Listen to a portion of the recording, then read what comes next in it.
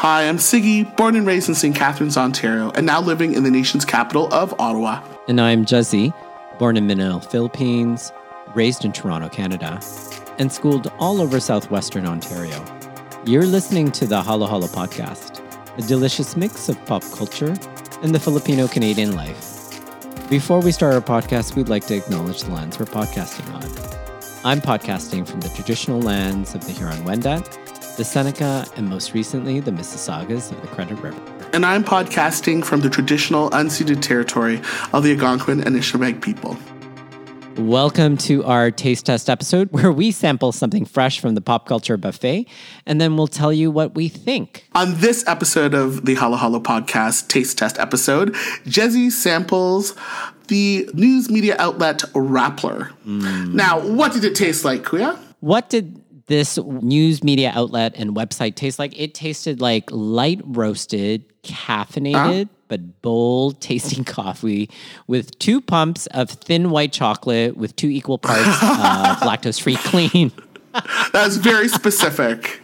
It's very specific, that? But yes. Well, because it's daily, it's reliable, and it gets my day going. And it's not too strong, but palatable enough for me to kind of take in.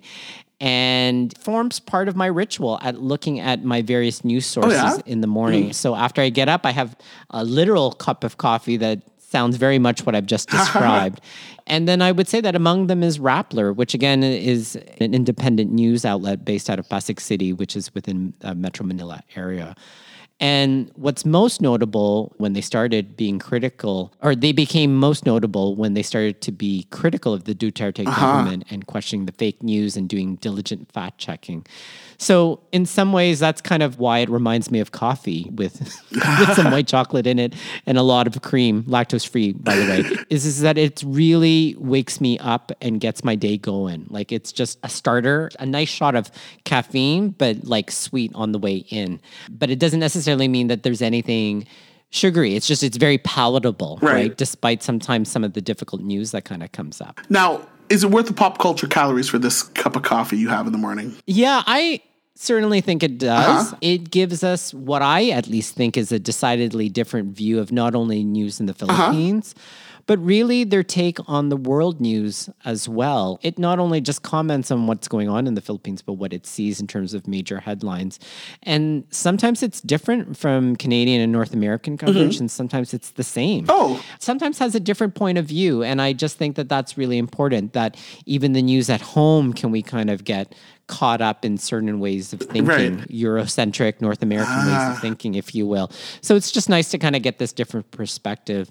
Again, I find them reliable, and I really take comfort that they are proud of fact-checking the information that they report on. And I think that this is why the pop culture calories are really worth it in my mind. And what does it remind you in the pop culture buffet? Well, you know, it's not like those typical Globe and Mail, New York Times, Washington Post websites, but it's structured more like Blog Toronto or Time Out New York meets the Philippines, but powered by the New York Times in terms of fact-checking and writing and editorial.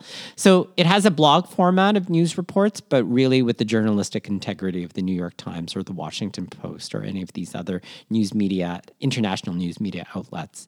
So that's what it reminds me of. I have to say, like even looking at their splash page as I'm doing right now, I wouldn't think it wasn't Blog TO. Like I would look quickly and like the same color scheme or whatever and the same choice of titles and stuff and graphics. It totally does look like a North American news media site, I have to say. Yeah, it does. And so it's enjoyable that way and feels somewhat familiar. But of course, a decidedly different point of view. Yeah. Right. What do you appreciate most about Rappler? Yeah, I alluded to it before. And I think in today's age of disinformation, I really appreciate the fact-checking. And what I really appreciated about this, and I think which is why we wanted to do this taste test, even though this is something that I've been following Rappler for the last number of years, for Sex and Politics Month, where, you know, the latter half of this month's episodes have been more on politics, is that it's not afraid to be the fourth estate, meaning, love that. You know, it's not afraid of being the watchdog of the That's government. Right. You know, its slogan, after all, is, and I quote, "Fearless reporting delivered to you." it does a lot of advocacy also for digital literacy and subscription to ethical journalism. And like what I said, in this age of disinformation, it's more important than ever to actually get the right information and information that you can trust. And they have really been on the forefront of really analyzing what happens when you look at disinformation and how it affects people's thoughts and ideas. And in fact, they had done one on the Philippine elections and had actually shown through people's Facebooking of how it creates a particular echo chamber so people don't actually hear different points of views. And they charted it all out, and it was quite beautiful to someone that is scholarly minded as myself or academically minded. That's right. And it was just like, wow, like really thoughtful, scientific, and ethical at the same time. So that's certainly what I appreciate about it.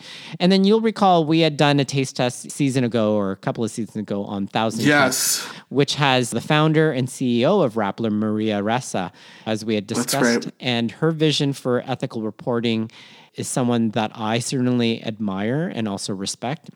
And she has become a Nobel Peace Prize laureate in 2021 for this advocacy and on what it means to do proper reporting and what it means to democratic government. In as much as the judiciary is supposed to kind of uphold certain things, and the government is supposed to uphold certain things, and the executive is supposed to uphold certain things, and there are all these checks and balances, the freedom of the press, or the press having freedom, is really important. And she stood for that and said, you know, like, we should be watching the government and questioning it.